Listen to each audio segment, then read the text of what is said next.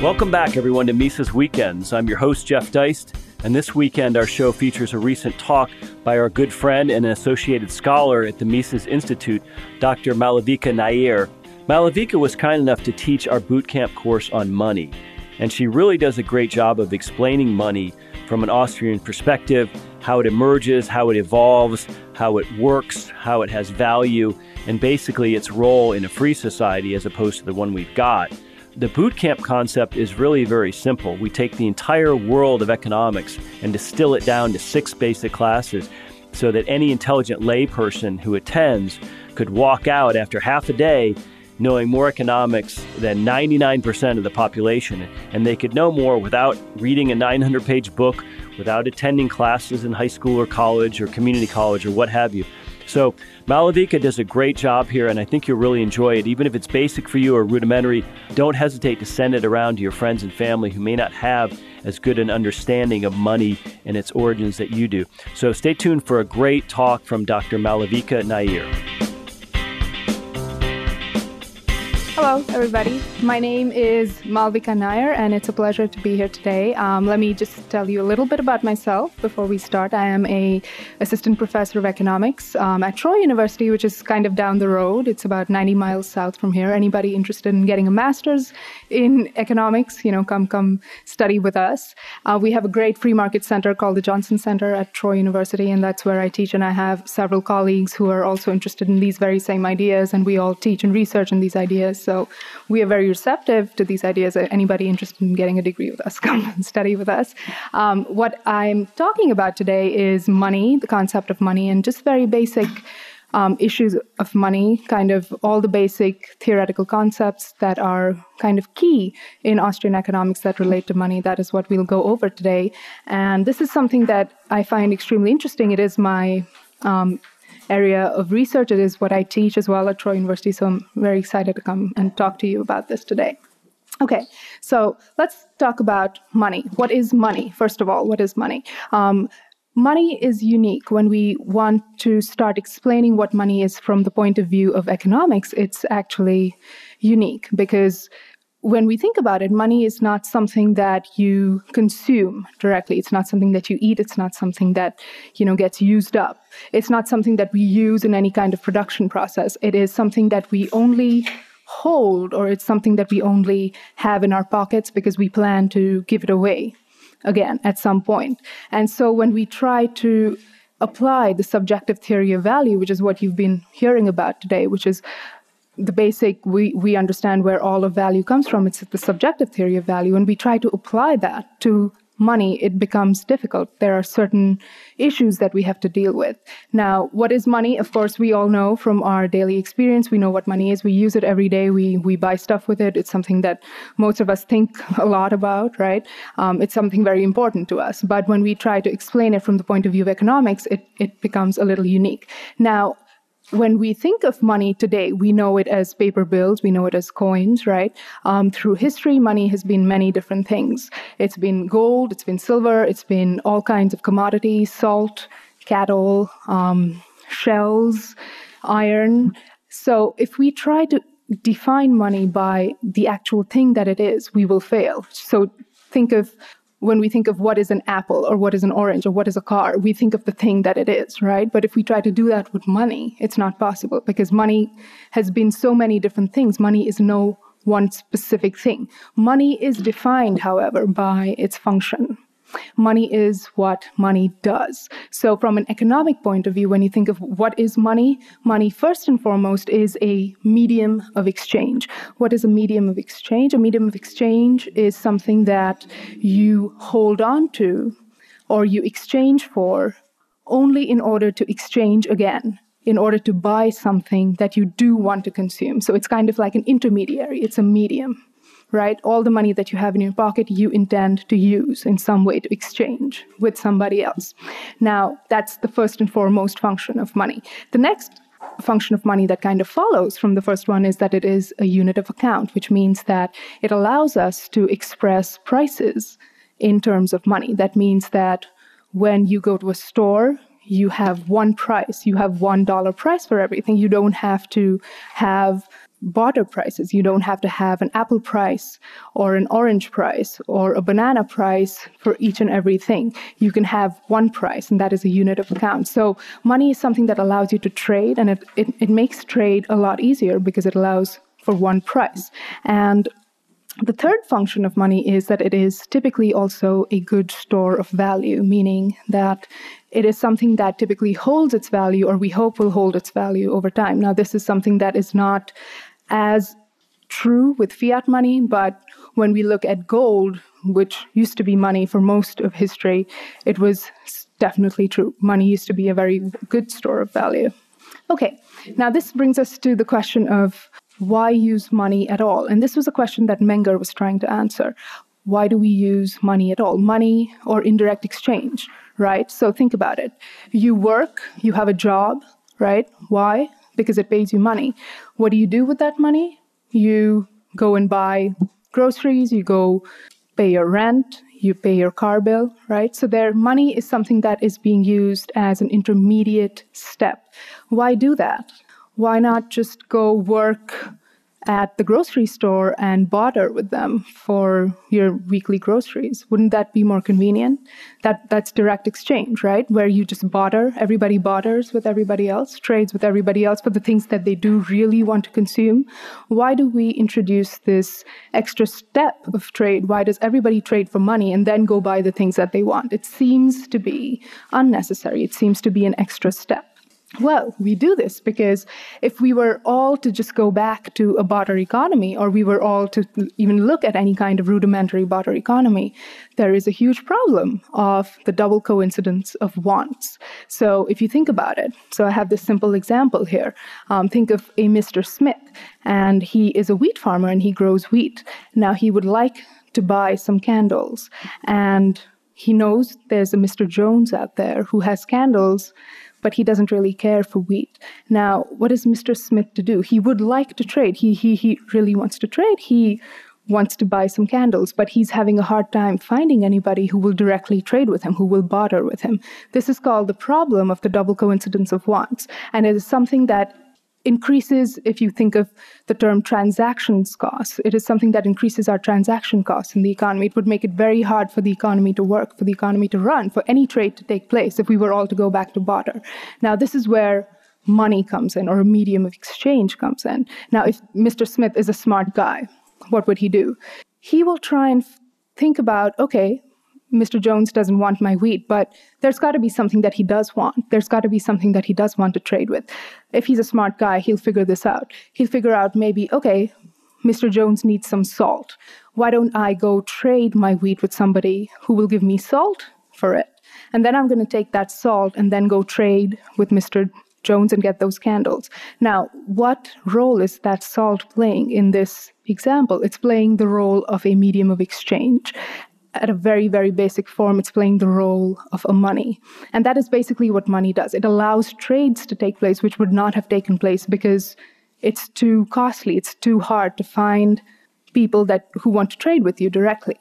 Now, Menger was thinking about these problems, and he asked this question: why do we use money? Why do we have this extra step in trade?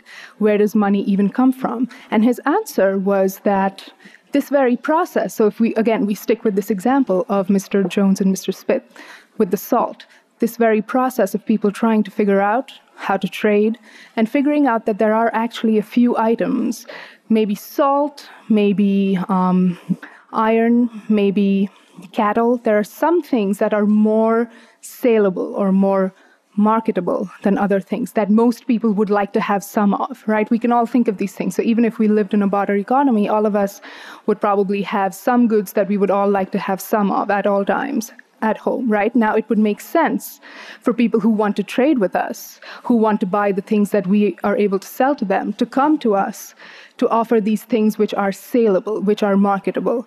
rather than offering something that is obscure. Now, Menger describes this process, and he says that this is how money actually emerges in the market, just through this. It's very simple. People trying to trade with each other and finding out that if they use a medium instead of directly trying to trade with each other, that medium actually gets them what they want. Now, slowly, there's going to be just a few media of exchange. There's going to be a few more saleable goods that are going to emerge as a medium of exchange in an economy. Because once somebody or a few people catch on to the fact that most people actually would like to have salt at home, if people are smart and they want to trade easily, they're all going to carry some salt. What is that going to do to the demand for salt? It's going to increase it, right? It's going to raise it. Now, that is going to lead spontaneously to the emergence of salt as a medium of exchange. Once that is established, if salt has been established as a medium of exchange, other people coming into this economy, let's imagine new people coming into this economy, never heard about salt, don't know what it is. But if they see, oh, look, people are trading with each other and everything has a salt price, they're going to want to go get some salt themselves, even though they have no use for it. This is the point where we say a pure monetary demand for that good has kicked in. A great example of this is a paper by R.A. Radford, where he describes money emerging in prisoner of war camps in World War II. So in prisoner of war camps, each prisoner would be given a fixed amount of rations, and they could do what they wanted with those rations, right? And everybody was given a fixed amount of rations. Now, he studied how cigarettes became a medium of exchange. Cigarettes, because people realized that even if they don't have what the other person wants, if they go get their hands on some cigarettes, it'll be easy to trade with somebody else because most people smoke, most prisoners smoke. And he describes how it's quite fascinating how there were cigarette prices for everything. Every good in the prisoner of war camp actually had a cigarette price. And new prisoners coming in, even if they did not smoke, they actually have an incentive to go get some cigarettes. And this is what is meant by a pure monetary demand. Even if you do not smoke yourself, you actually have an incentive to go get some of that thing because it's going to allow you to trade with other people. Okay, now, what are some implications of this theory of Menger? Well, he's explaining the emergence of money spontaneously through what we call the market process. And what it implies is that government does not create money. It does not legislate money into existence. It can try, but money is what money does. Money is something that is being used as a medium of exchange. You still need people to accept it, to hold it, to give it away in return for goods. That is what a money is. If I was today to print some notes and put my name on them and call it money, does that make it money? No. I would need people here to actually accept it, use it, hold it, sell it for goods, exchange it for real goods. That's what makes money a money. It has to be acting as a medium of exchange. Now, it also allows us to explain the emergence of money purely through individual actions. Now, this is something, it may seem simple, but it's actually extremely powerful.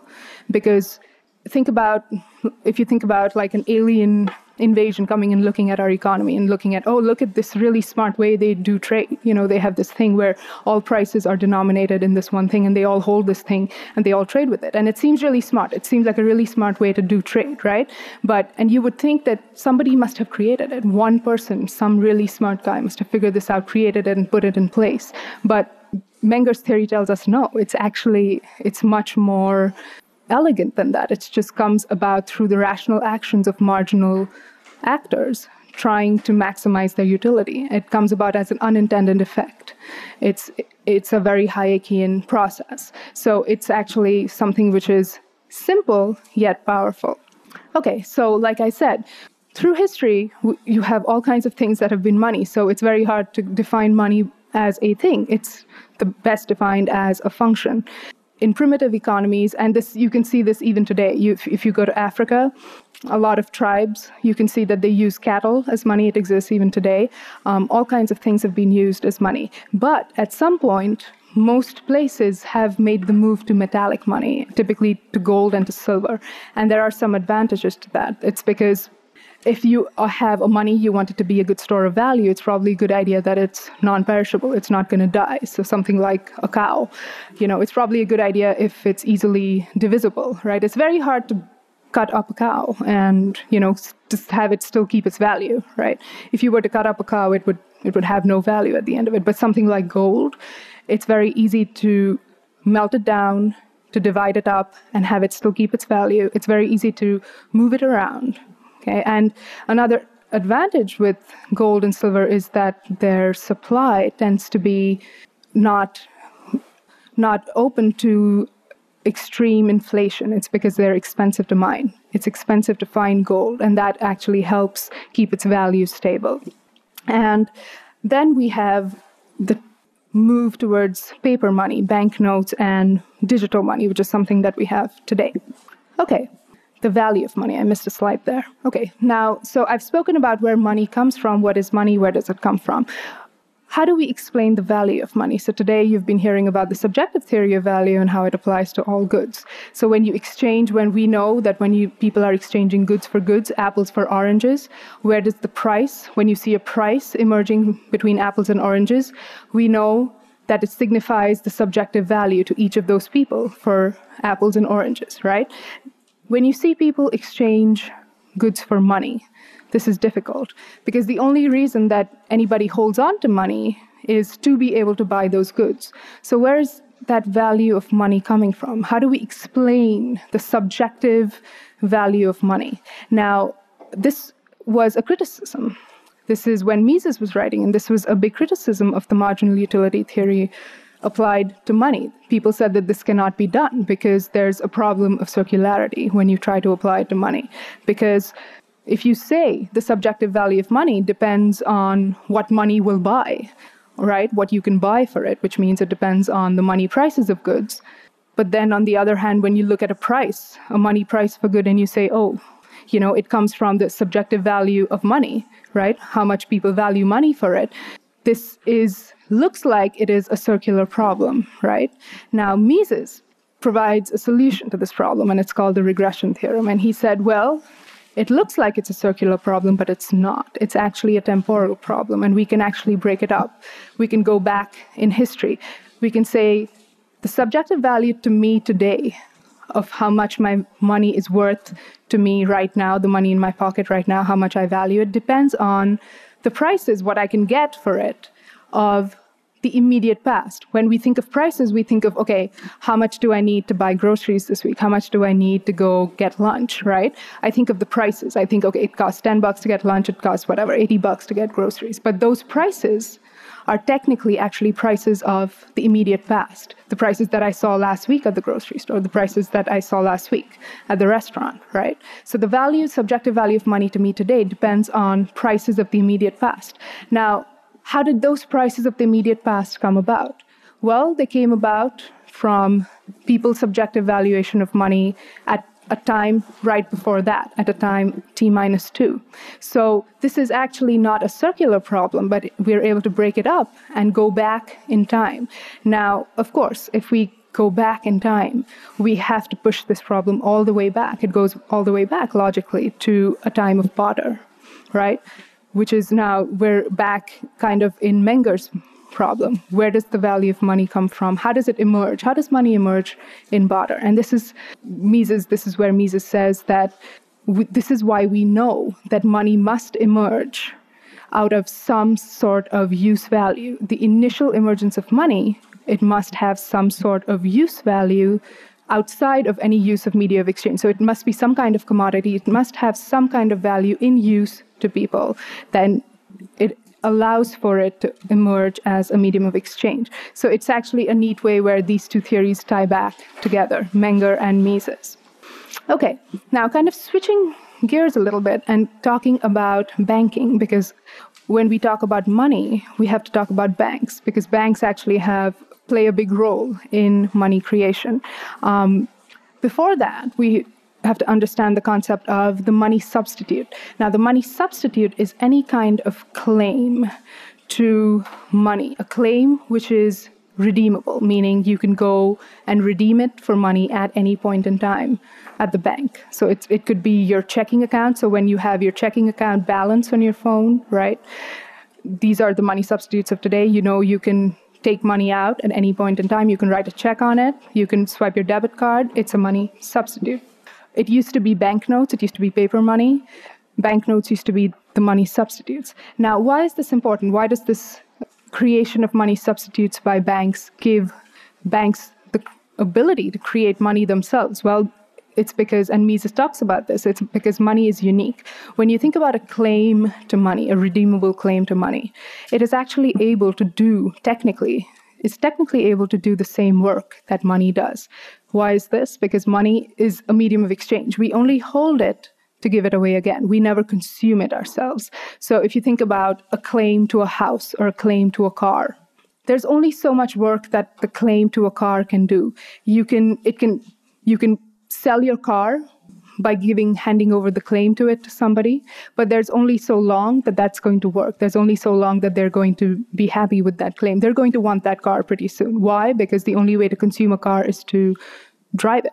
Because the only way to use a car is to drive it. But if you were to give somebody a claim to money and tell them, you can use this instead, there's a good chance they might actually start to use it in place of that money. Why? Because money is used only to be given away again in exchange. It's never consumed itself. The use of money is in its exchange. So technically, it is possible that claims to money are capable of doing the same work that money itself does. Now, this very property actually gives banks an ability to create money.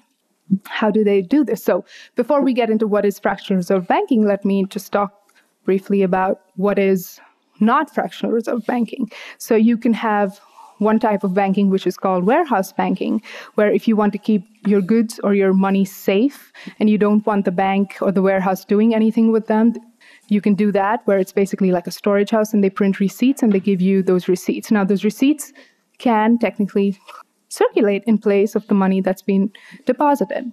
Another type of banking or credit is loan banking, where you put your money into a bank and the bank tells you, we're going to loan this out to somebody else, and we're going to pay you a rate of interest. We're going to pay you a rate of return on this.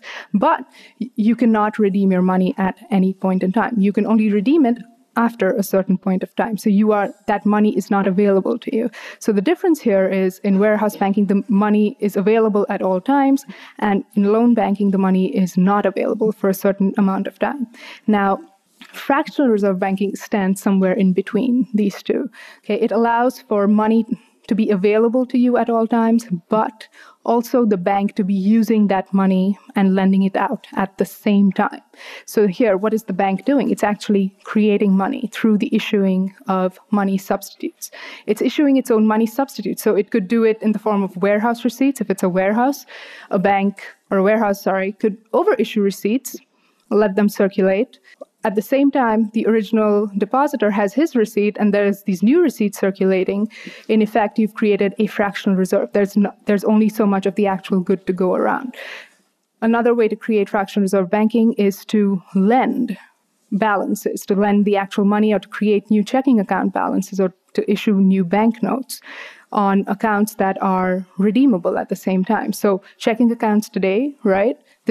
Today we have fractional reserve banking, the money that it says you have in your balance, the actual money isn't there at the bank. There's a balance, an electronic balance, which is serving as your money substitute, which you're using, right? And you're swiping your debit card and you're writing your checks, but the actual base money, the cash, isn't actually there.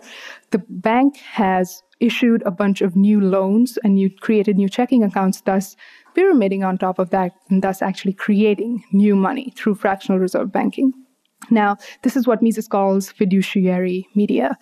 Claims to money that are unbacked by actual base or commodity money. So today, the base money in the system is cash, just the paper cash, but it used to be gold. It used to be actual gold. And this is something that plays a role. Fiduciary media is something that will become important in the next lecture when you hear about business cycle theory. And this is Mises's big contribution to business cycle theory. Now, when we talk about the involvement of the state in money, when we think of money today and we see paper dollars and we see electronic banknotes, we just take it for granted that money's probably been paper currency for a very long time. But that's actually not true. If you look at history, money has actually been gold or silver or in some way linked to gold or silver until fairly recently. It was only in 1971 when we actually since we actually have a pure fiat currency, meaning there is no link at all to any kind of gold or silver or any kind of commodity standard. So if you think of the money we have today, it's actually a very new phenomenon. And governments and central banks don't really completely know what they're doing necessarily, because the rules that apply under commodity standards are very different from the rules that apply with pure fiat money. Commodity standards place much more stronger limits on the amount that governments have discretion to manipulate the money supply, while pure fiat money in hand with central banks have a lot more discretion. Now, some would argue that that's a good thing. Many economists argue that it's a good thing. We want money to be flexible. We want economists and the government to have control over money, that's actually a good thing. It's a social end that we want. We don't want it to be tied to something so inflexible as gold. But another way to look at it is if it is actually tied to a certain commodity standard, we're putting a certain limit on the government, which some would argue is a good thing. So way before there were central banks, kings and monarchs typically would take over the printing of coins. But that does not mean that there was not a free market in the gold itself. So you would typically take gold to the mint and you would have coins created, and the government and the king would put his seal on it. Now, kings quickly realized that if we were to clip coins and to kind of make them lighter and keep some of the gold for ourselves, in addition to the tax that we levy on the creation of the coins, this is a great way to get rich, right? It's a hidden tax. Basically, you can keep metal for yourself and keep the face value of the coin the same. So if it's a dollar coin, call it a dollar coin, but let it have 50% of the metal in it, right? That's great. I have 50% of the metal to do whatever I want with it. But now, because it's a gold standard and because there is a free market for the metal out there still, there are still full-bodied coins which have 100% value of the metal out there. What's going to happen to them? People are going to realize that actually, if I were to just melt this thing, its value is much higher than the face value that these new coins have. So what would happen would be the full-bodied coins would actually just disappear from circulation because they would be so undervalued. Now, this is actually, it's a limit. It's a limit on the king's power to manipulate the money. It's because there is a free market in the metal and we are tied to this commodity standard. And this is what is called Gresham's law. So you hear this phrase pretty often, that bad money drives out good money, but only when it has been officially devalued. What about the gold standard? How would that work? So this is, again, very brief, but the dollar under the classical gold standard was just defined as a certain weight of gold. So it was just a certain weight of gold. There was still a free market in that metal.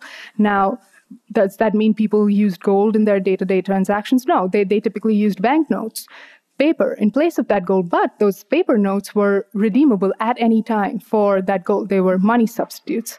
Now, what happens if the world is on a gold standard and even if we have central banks? Well, there's still a strict limit placed on the ability of those central banks to inflate. If the central bank starts to create money and put paper notes out there, what's going to happen? They're going to go abroad, right? Their own money is going to get inflated. The value is going to get inflated. People are going to start demanding redemption. They're going to want their gold back. Gold reserves are going to flow out of the country that is inflating its banknotes. They're going to flow out of the country into a country which is not, where prices are more stable. What's going to happen to the country that was inflating its banknotes? Well, it's not going to want to lose gold reserves, but it has to redeem them. It's going to place a natural check on the amount you can inflate, on the amount you can print banknotes. And this is known as the price specie flow mechanism. But again, it's a way that limits the ability of countries and banks to create money under a commodity standard. Now, this is not the system that we have today at all. We have a pure fiat money where central banks are in charge of printing notes, and there's no limit to the supply. And in fact, central bankers today are much closer, I would argue, are the new central planners, because they are charged with many functions and they're charged with many things that gives them a lot of power over the economy, that gives them a lot of discretion. They're allowed to check inflation. They're required to maintain moderate interest rates as well as maintain full employment. Now, how you do that and how you do that through the money supply, there's many ways to do that, but you can see that it gives central banks today a lot more power. But it's only possible because we have a fiat money. It's because they have the power to create that money. If you were on a gold standard, you would not be able to just print money and, have everybody accept it. And very quickly, if we think about, this was pure fiat money in 1971, but where it's come to today, we're in a completely unprecedented place. So the Fed, with what it has done recently with the crisis, now we have this whole new philosophy that certain banks are just too big to fail, and certain industries, so like the banking sector or the finance sector, is going to get propped up. And we've seen the Fed do things that it has never done before, bailing out not just commercial banks, but investment banks, insurance companies. Its balance sheet is completely ballooned if you look at their asset side, and they're holding all these toxic assets. Now we're in a completely new place, and it would not be possible without fiat money. Central banking by itself could not achieve this.